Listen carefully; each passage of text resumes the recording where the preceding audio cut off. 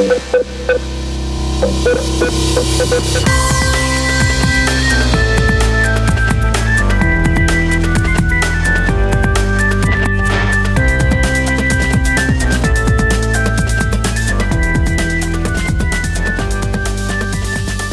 back to Burn the Haystack with Josh and Jesse. I'm Jesse. And I'm Josh. And this is a podcast all about saving the best and burning the rest. And we're going to start today with a Gregorian chant that we've been preparing just for this moment.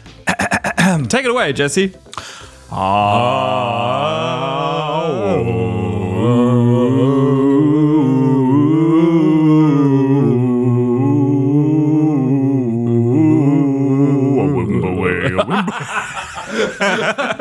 Amen.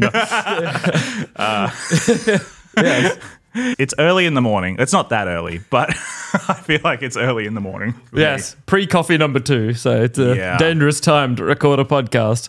Yes. But the reason we did that was not entirely random. Not entirely? We are joining a monastery. No, I think that would be an interesting episode, but maybe another time. Josh and Jesse go to a monastery. We're recording this live from a monastery. Man. Anyway, today we want to talk a bit about a book as a sort of prompt for this episode. And it's an awesome book. It is called Praying Like Monks, hence the Gregorian chant to start the episode off, and Living Like Fools by Tyler Staton. Hence us. Nice. And it's obviously a book all about prayer. And I think we've mentioned it maybe once or twice on the show leading up to this, but I found this book super helpful and I thought it'd be an interesting prompt for a conversation. We put something in our little Burn the Haystack Facebook community about episodes that people would like to see. And one person shared that they were interested in prayer. And I thought, hey, what a great starting point talking about this book. Yeah, so. Fantastic. And look, I think it's something that a lot of us have had struggles with over the years. It's certainly a topic that I've struggled with in terms of my own personal prayer life. I have had ups and downs with my prayer journey, as have, I'm sure, most Christians. And when I read this book, it was, I think, probably similar to you, Josh. Right place, right time. I needed it. And it was, incredibly helpful for me at the time. And I won't lead the witness in saying that our prayer lives are like 100,000 million times better as a result. But I think for me, this book helped me achieve a better foundation for my prayer life. So anyway, that's just my personal take on it, just to preface this discussion. Yeah, I feel like my prayer life has definitely improved as a result of this book. And changed shape. It helped me make sense of a lot of things that I think I had a lot of opinions on types of prayer and stuff, and I think it helped me really think through those. Yeah. And I think there are a lot of things that I was just wanting to combat tradition, and now I feel like, maybe the traditions were there for a reason and they're helpful. Yeah, so... Interesting. So that's where I'm coming at. Obviously, this conversation is no substitute for actually reading the book itself. Yeah. So it's not a big book, which is good. You can probably pick it up at Amazon. I think that's where I picked it up, or any good Christian bookshop. But it's a pretty easy read. I listened to it on Audible, and it was great. Sweet. And Tyler Staton, So just for those who don't know, Tyler Staton is the pastor the lead pastor at Bridgetown Church in Portland, Oregon. Had the opportunity to visit the church, which was really cool, and got to meet him. Yep. I was so starstruck, but but he's also the leader of the 24/7 prayer ministries in the US. Yeah, I'm not super familiar with the ministry itself. It's focused on prayer. He didn't found it. He's like the current director or whatever, as far as I'm aware. What's it all about, Josh? I think from my understanding of it, they're champions for just helping people to pray, but also they set up these prayer stations and stuff that are 24/7. So they actually set one up at Bridgetown Church around Easter. So I think for Lent, so 40 days, they just had this prayer room operating that was 24/7. Okay. And you could go in by yourself, as a couple, as a small group. And they also had it booked out for the 2 hours or whatever the church is on for their, what they call the engine room team. Okay. Yeah, I don't know if so I think it's Charles Spurgeon. When he would preach, he had a team of prayer warriors. He'd call them the boiler room. Yeah, they were the boiler room. The boiler room. So you know how I don't know, say you're on This is a train analogy. Yeah. So a train is going, but it's going because of the energy that is and the fuel that's being made in the boiler room. That's where the energy's coming from. And so for him, he'd be up there preaching, but he'd have a group of people downstairs underneath praying for it the whole time. Oh, so he's is it the conductor? That's probably not the right word. The pilot or the driver of the train, but the boiler room people, they're the ones that are actually helping to make it go. Yeah, maybe. Yeah, or maybe God's a conductor, Charles Spurgeon is the train, and they're the engine. This analogy is getting stretched. I don't know. Okay. Anyway, but they do the same thing. So they have a team of people praying for the church service the whole time that the church service is on, like in another room, which I think is pretty cool. Yeah, and they shared a bit about how it works. So he shares it's like some stories of it in the book. It's worth reading. But I think when he first set one up, he was the first person in the room, and they set it up with a little glass of wine and some bread for people to take communion while they're in there. And they cover the walls with like butcher paper kind of stuff that people can write on. Oh, okay. Yeah, he was the first one in there, and he wasn't sure if it was going to take off or whatever because he had to go on some trip. And so he was the first one in the room, wrote a little prayer thing that he did on the wall and left it. He came back after his like week-long trip, whatever, and it was just covered.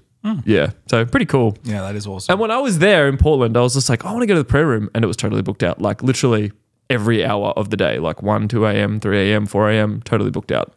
That is pretty amazing. Yeah. I have only been part of like a prayer room type situation once, and I can tell you right now, Josh, I did not book out the 2 a.m. slot. I think it was like the 9 p.m. to 10 p.m. slot. That's all I could hack. Yep.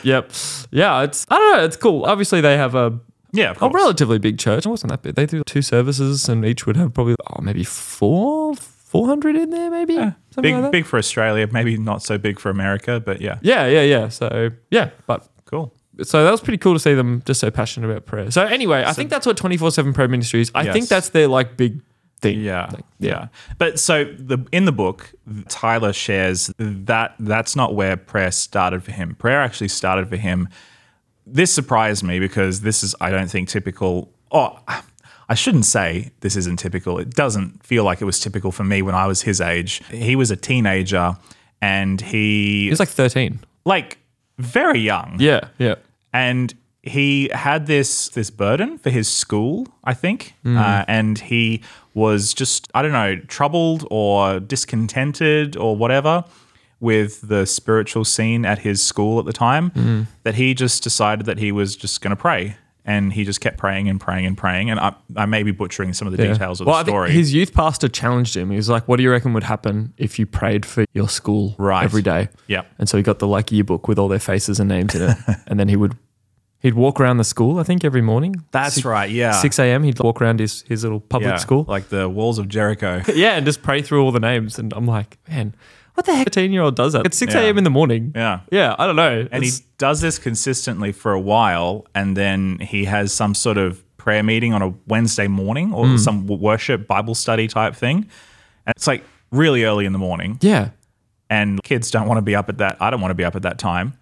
Yeah, even as an adult. Yeah. But because he has set this foundation of prayer for I don't know how long, quite a while, students, fellow peers of his start to come to this thing. It's crazy to think that a 13-year-old, number one, would take a challenge like that on. Yeah. The discipline that it requires is not something that I probably had at 13 years of age. No.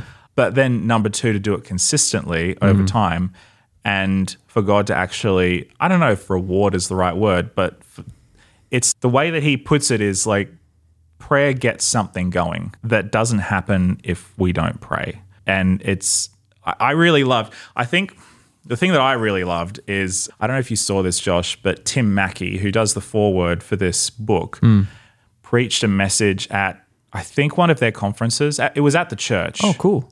And he was talking about his journey with prayer, which is a bit different to Tyler's journey with prayer, because Tim didn't come onto it. By the way, Tim Mackey, Bible Project, if you don't know, blah, blah, blah. I don't know how you could not know Tim Mackey by this stage. If people listen to this podcast, we talk about him a lot. Yeah, there's like free advertising for the Bible Project every single week. Yep. So he talks about how prayer is, I don't know if I want to go into it. Okay, I'll go into it. There's a story that he tells about him hiking up in the mountains somewhere around Portland.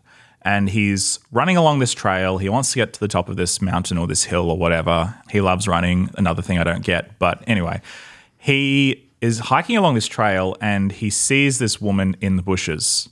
Very weird, very random. And he assumes that she's using the bathroom. And so he's like, oh, I'm not going to look. I'm going to leave her alone. I'm going to keep going.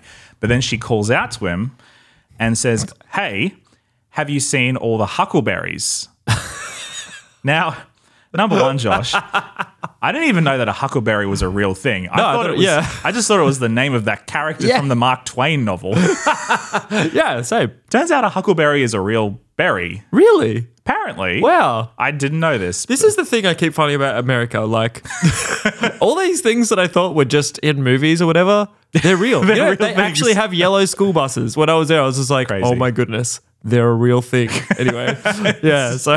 It's not just Hollywood constructing this elaborate panorama of the fake America. So, yes, she calls out to him and says, hey, there's huckleberries everywhere. And he looks around this trail that he's been walking, hiking, running, and he realizes that the sides of the trail are covered in these huckleberry bushes that are in fruit. And apparently, again, I don't know what a huckleberry is necessarily, apart from the fact that it's a type of berry, but he says that they only come into fruit very briefly in a season. So they're there one moment, then they're gone.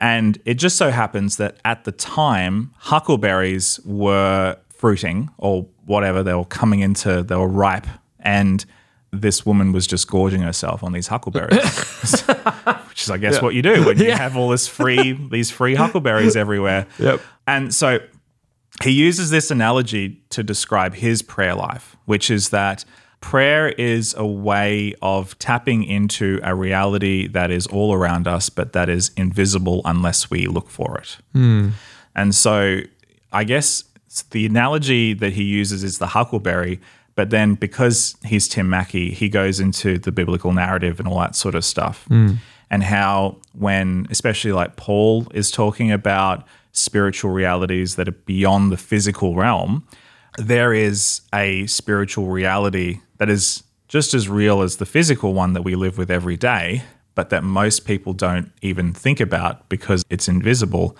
But that prayer is the way that we tap into and that we communicate with, and that we can actually see change come about in the spiritual realm, which then affects the world of physical material objects. That was a tangent. I'm sorry. We're talking about the book. Yeah. But I thought I'd mention it because, number one, Tim Mackey writes the foreword for this. He mentions it very briefly, very slightly. But then I think that for a lot of us who are in our adulthood, who read a story like 13-year-old walking around a school praying, there's a sense of, I'm not doing that, so I must be a failure. But Tim Mackey, he's in his 40s, I assume, late 30s, maybe 40s. He's a regular grown-up adult. And even as a biblical scholar, he says that this is something that he's struggled with.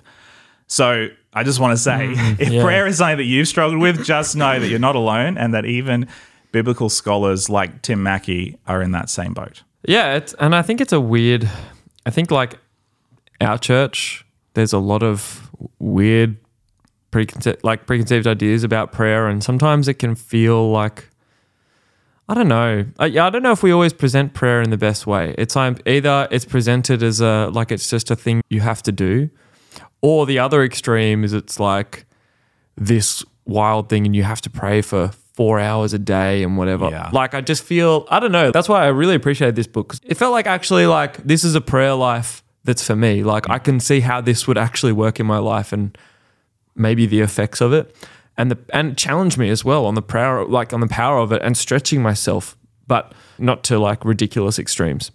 Yeah, I do think that certain spiritual disciplines resonate with certain personalities more than others. You have your Pentecostal traditions where there's prophecy and speaking in tongues, and that's huge. And there are certain personalities that really gravitate toward that. And I think the same thing is true for prayer.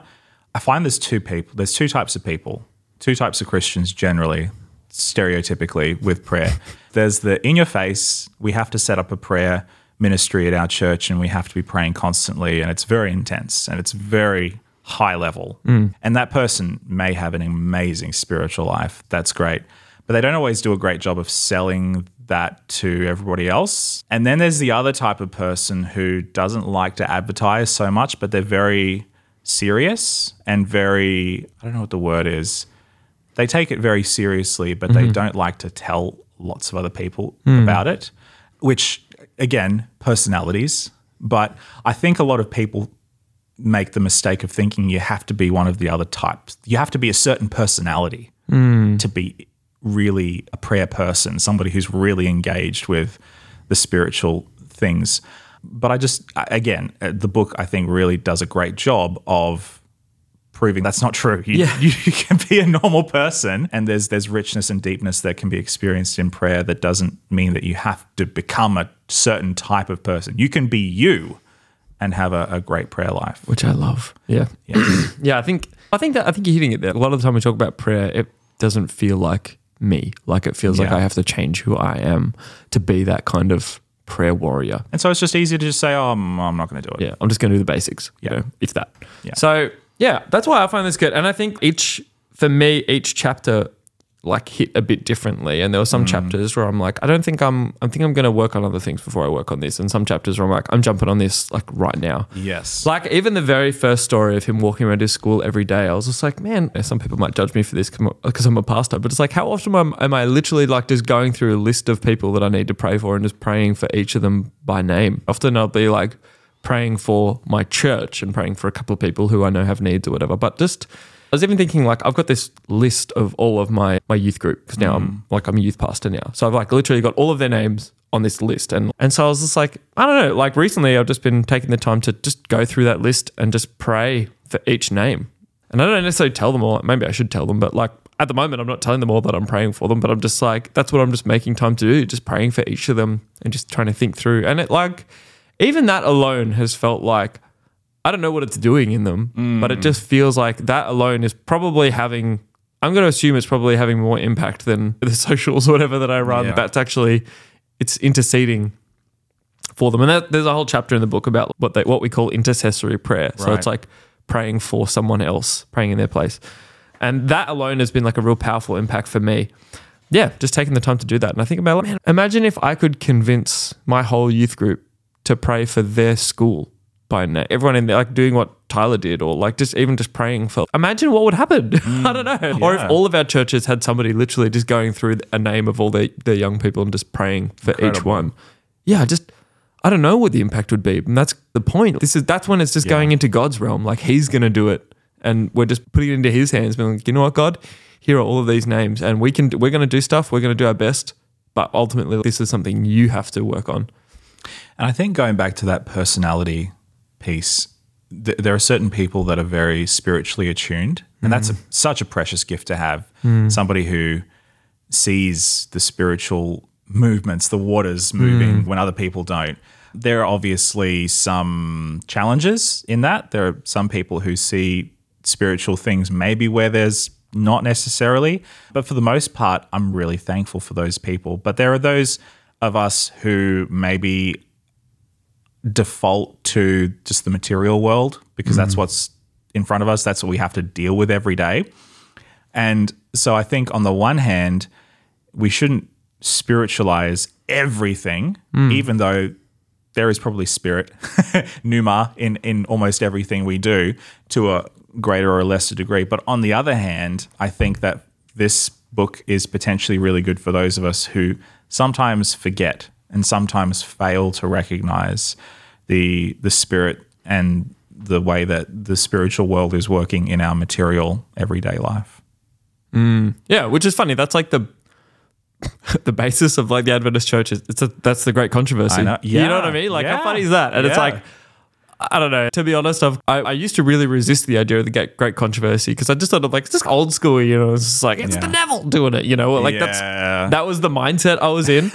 Not to like underrate it, but I just felt, this is just an old school way of viewing it. Yeah, it's, I had traffic on the way to work. The devil did it. But as I'm like growing in my faith and maturing, I'm like, maybe there was something to that. Maybe there's actually truth. Maybe there really is a full-on spiritual battle around everything. And that's not to say that there is no physical element to it, but I guess it doesn't take much to cover yourself for that. You know what I mean? To invite God into that. Yeah. And so, I don't know. Like, I've been really challenged by that too. So again, this is one of those things that like made me think back. I'm like, that was a tradition I had in my denomination and in my, growing up. And now maybe there was an element of truth to that. Yeah.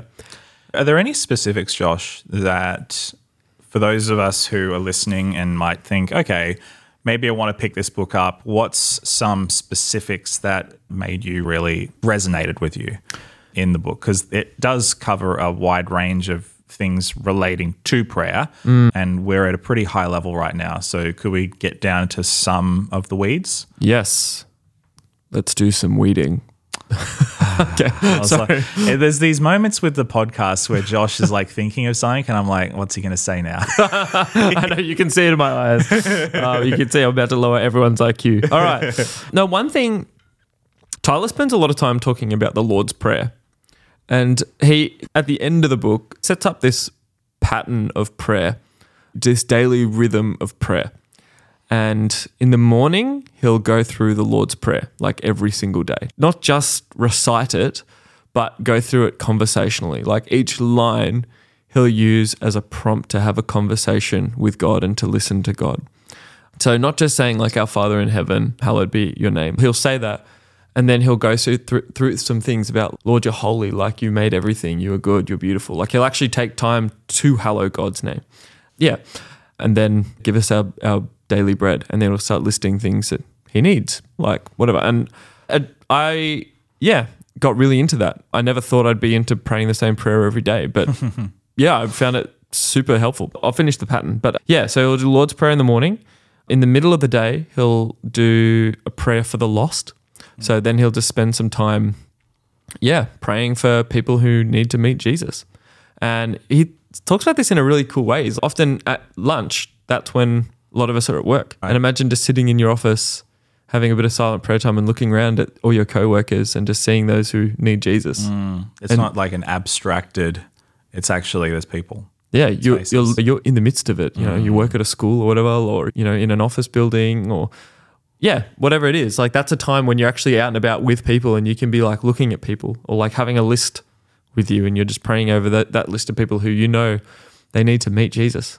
And then at the end of the day, it's a prayer of gratitude, just going through the day and thanking God for everything through the day. And I found it, I don't know. I was always really resistant to doing anything repetitive in my spiritual life, if that makes sense. I think as Adventists, we're trained against that sort of sensibility or that sort of instinct to do the liturgical repetition thing. Yeah. I felt, I don't know, we always talk a lot about liturgy we talk about how Catholic it is or whatever. That was a mindset that I went into it with. I was surprised at how much I appreciated it and how helpful it was.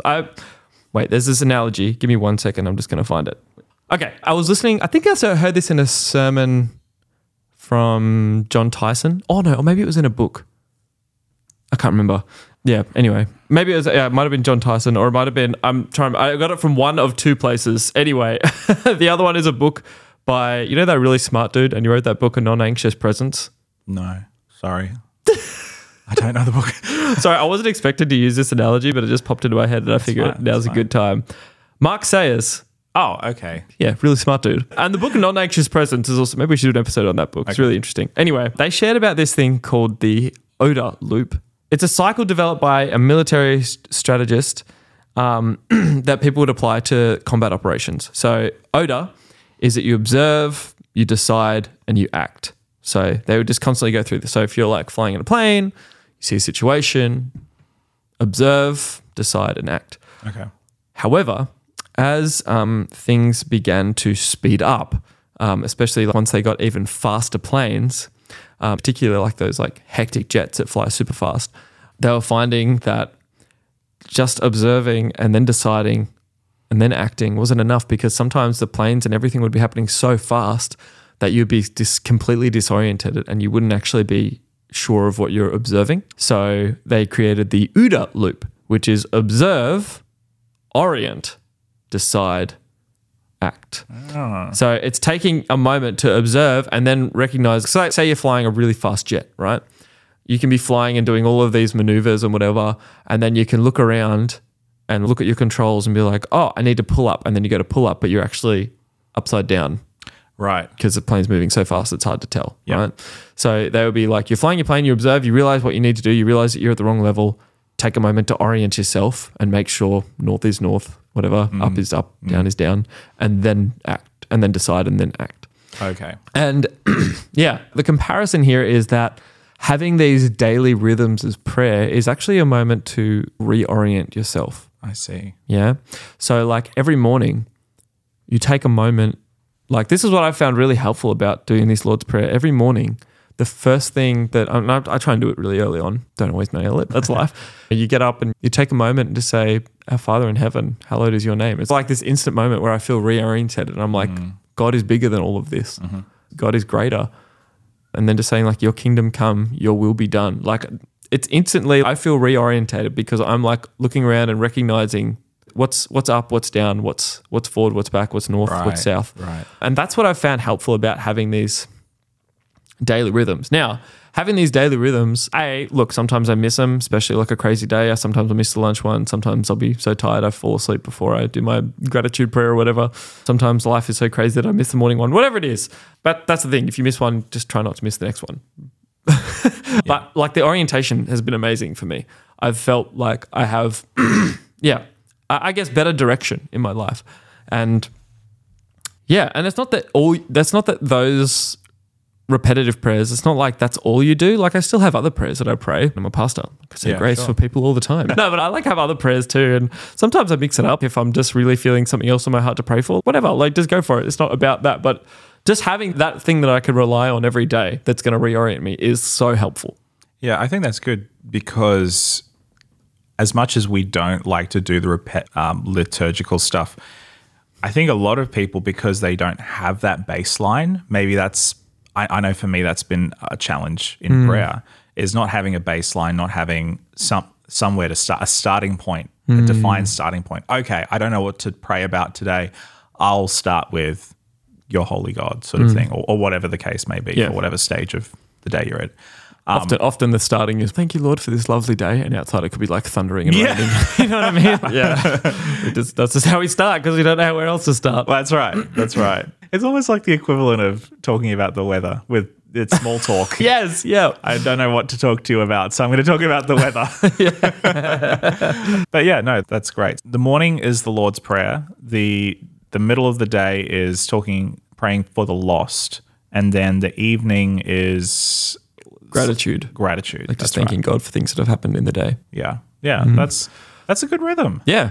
It's great. The gratitude one is awesome. Like I feel like at the end of the day, even if I've had a terrible day, I'm like, it's got to be something I've got to be grateful for something. Like, and it forces me to think, God actually did do this. I feel like I'm seeing God moving more in my day because I'm consciously looking for ways to thank him that he's been moving. So the other thing that we wanted to touch on before we finish this episode is his section on silence. So Josh, let's just reflect on that.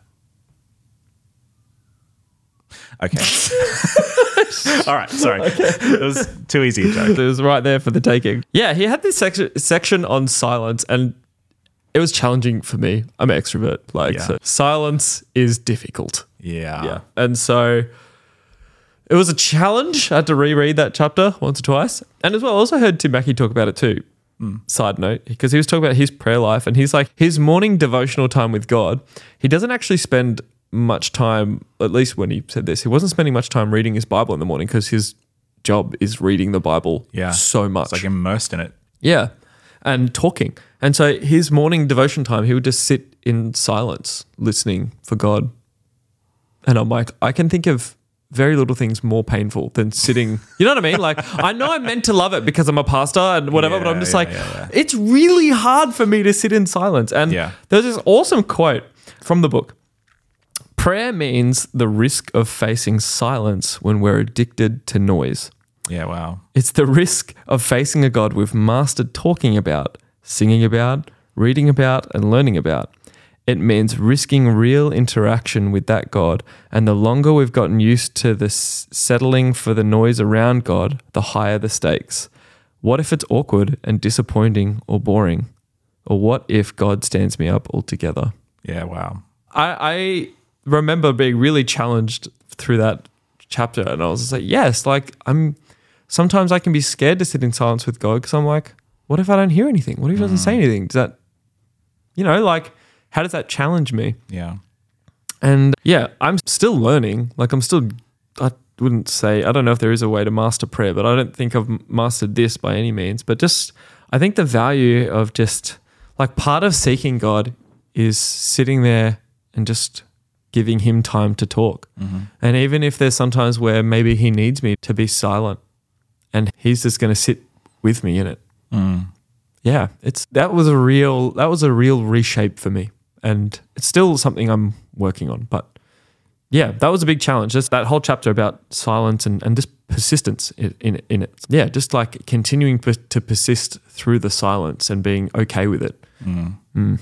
Yeah, John Mark Comer talks about this as well in, I can't remember which book it was that he talked about it. It may have been Ruthless Elimination. Yeah, he talks about it as one of the spiritual disciplines in The Ruthless Elimination of Hurry. Great book as well. Great book, yeah. And obviously there's a lot of intermingling between these two sort of leaders who are journeying and working together. But yeah, John Mark Comer was the pastor of Bridgetown Church in Portland, and he didn't want to be a lead pastor anymore. He wanted to focus on his teaching and stuff, which it's fair. He's really good at it. So he's like writing books and stuff. Yeah. So yeah, they did like probably one of the most flawless leadership handovers I've ever seen. Yeah. And so now Tyler's the leader and it's going great by the looks of things.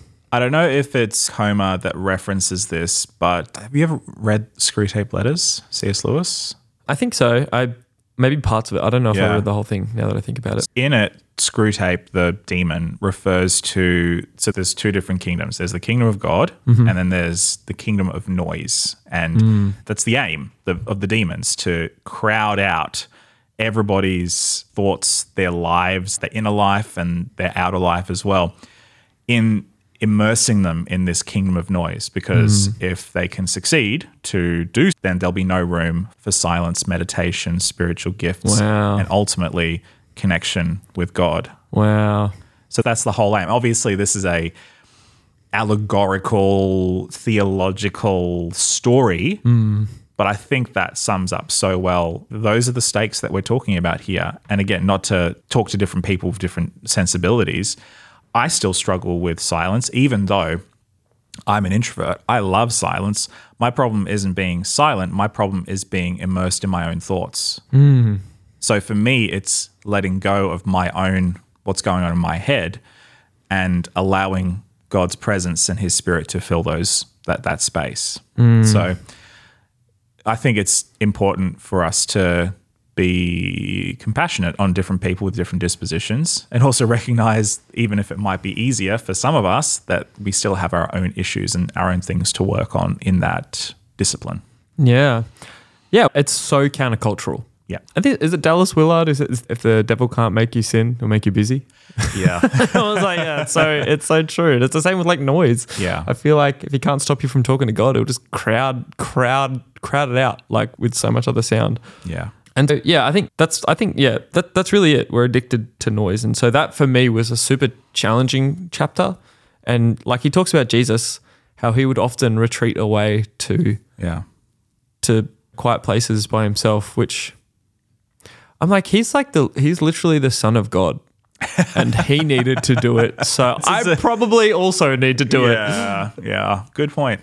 Very good point. I'm like, who else would have a better connection with the Father than Jesus himself? Yeah. And even he needed to go and take time to be silent. And I'm like, for sure. Yeah, that's fair. It's a good argument. I think that's probably going to do it for this episode. Again, this is not a substitute for reading the book. If prayer is something that you have struggled with as we have, we can both wholeheartedly recommend the book. It's a cheap book and it's an easy read, and I think that it's well worth it. Yeah, you do it. A physical book, Kindle, Audible, whatever. And so, yeah, would strongly encourage you guys to read it, as well as Ruthless Elimination of Hurry by John Mark Comer. Both great books and are really, I think, just really hitting where we're at culturally. Yeah. So, yeah, shorter episode today. That's all we wanted to share. So yeah, if you guys have read it or if you read it after this, reach out. We'd love to hear your thoughts, or even just where you're at with prayer. It's such a massive topic. There's probably we could probably do a bunch of episodes on prayer. Yeah. But yeah, we'd just love to hear some of your thoughts, hear where you guys are at, and yeah, what you think of it if you've read the book. Definitely. All right. If you haven't already, we'd love it if you would connect with us in any way you can. You can send us an email at burnthehaystack@podcast@gmail.com. You can connect to us on social media, on our Facebook page, Instagram, and our Facebook group. If you want to join our group and join the discussion, that's usually where most of our in-depth discussions happen, either suggestions for future episodes or reflections on past episodes. And if you are enjoying the content, again, leave us a rating or review on your podcasting app of choice. Apple Podcast tends to be where it's at mostly. So if you wouldn't mind leaving us a 5-star review or 1 star if you really want to. But we'd really appreciate a 5-star. Yeah, 5 stars are great, but be honest. Yeah. It does really help. But apart from that, thank you all for listening. Awesome. Thanks, guys. Stay awesome. That is Josh and Jesse out.